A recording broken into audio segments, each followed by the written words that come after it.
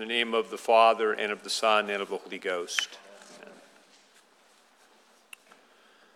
The miraculous feeding of the 5,000 occurs in every gospel. A separate miraculous feeding of 4,000 occurs in two gospels, the Gospels of Matthew and Mark's account is our gospel for today. Both feeding miracles are occasioned by a crisis that Jesus himself created. Jesus led people to a place where there was no food. This is, of course, a biblical pattern. God led Israel into the wilderness in the Old Testament. The Holy Spirit led Jesus into the wilderness to be tested in the New Testament.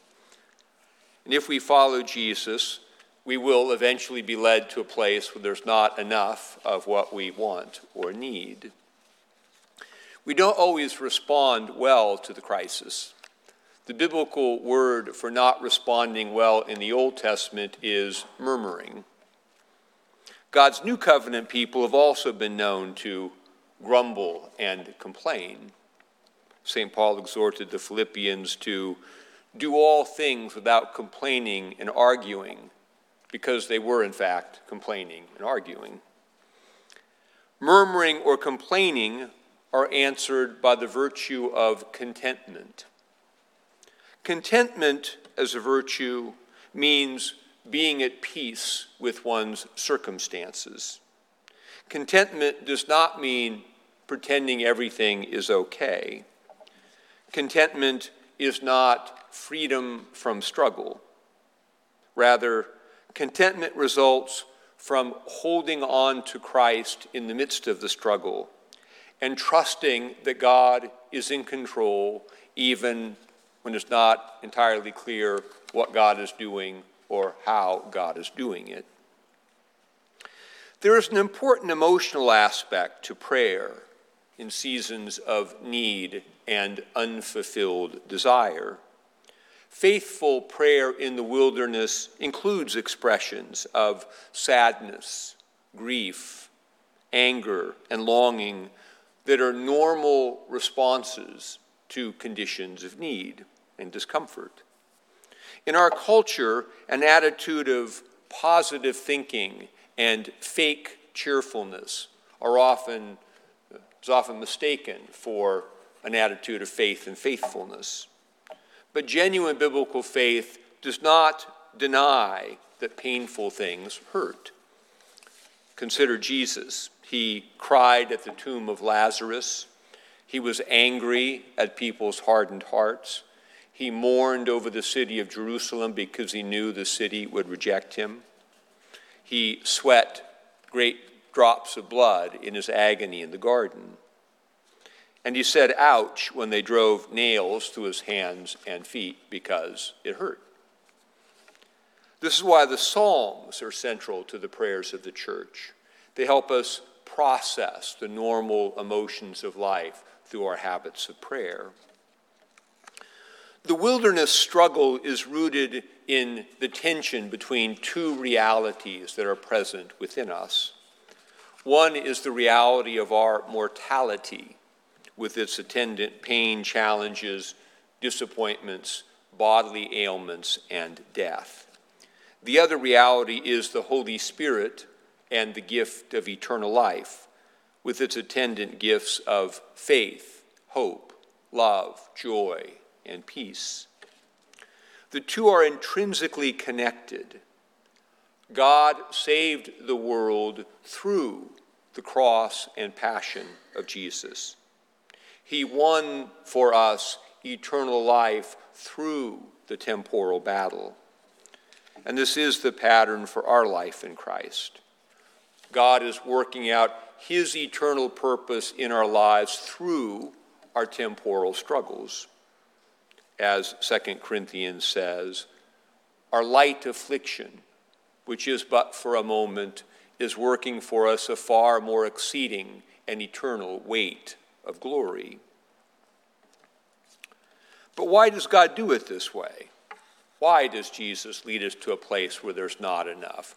Why doesn't he just take the hunger and the pain away right now?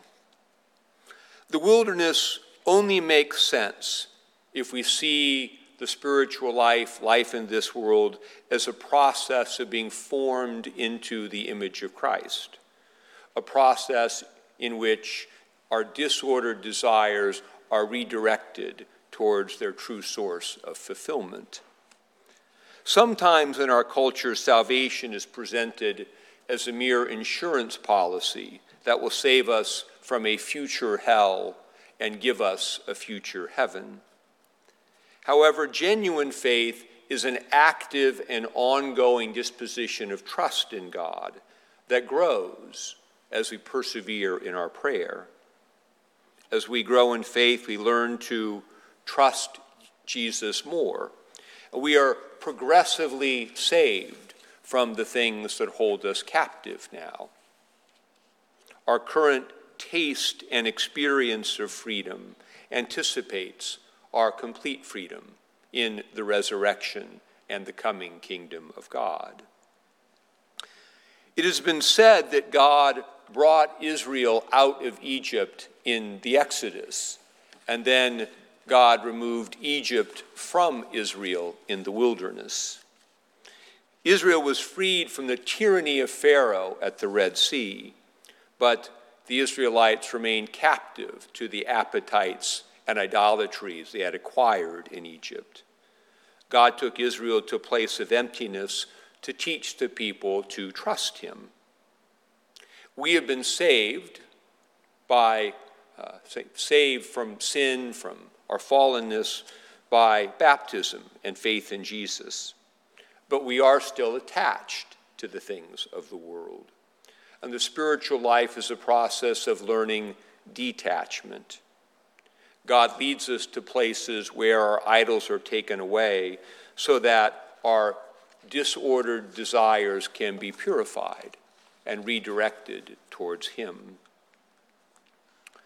The feeding miracles point us to the Eucharist because the Eucharist follows the same pattern.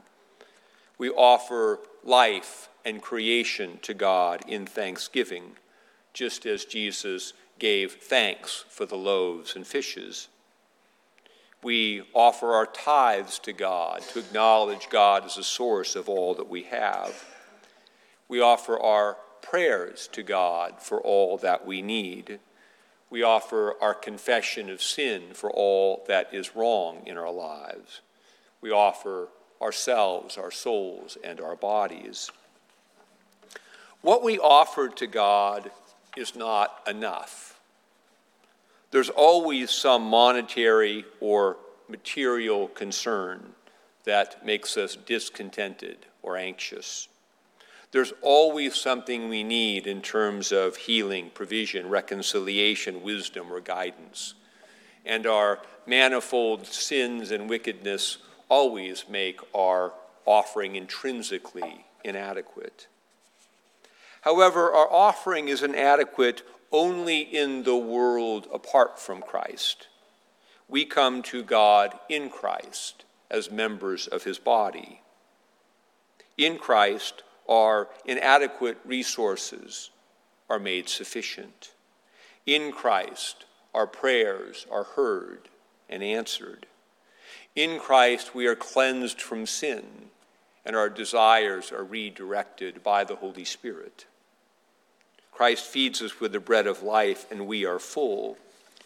We come as fragmented people who do not have enough. We leave as the body of Christ, filled with the Holy Spirit, having an abundance of love and grace to share. And this reverses the pattern of sin in Genesis 3, by which humans grab the creation to use for our own purposes and ignore God's word. We take things contrary to God's word because we think these things will meet our desires and our needs. Instead, that we discover that our idolatries make us empty no matter how much more we get. In the Eucharist, we bring the creation back to God. We reconnect all of life to God in Christ through the Spirit.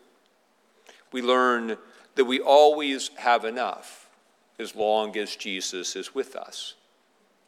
as Jesus said, I am the bread of life. He who comes to me will never hunger, and he who believes in me will never thirst. Eucharist is a pattern for life. As we offer life to God in thanksgiving every day, we learn to see the presence of Jesus in everything. We find the daily bread we need to sustain us. We find the wisdom and strength to meet the challenges. We discover God's joy and peace in the midst of the struggle. God's abundance replaces the scarcity of the world. And we grow towards the ideal that St. Paul expressed in Philippians chapter 4, verses 11 through 13, when he wrote, I have learned in whatever state I am to be content. I know how to be abased, and I know how to abound. Everywhere and in all things, I have learned to be both full and hungry, both to abound and to suffer need. I can do all things through Christ who strengthens me. In the name of the Father, and of the Son, and of the Holy Ghost.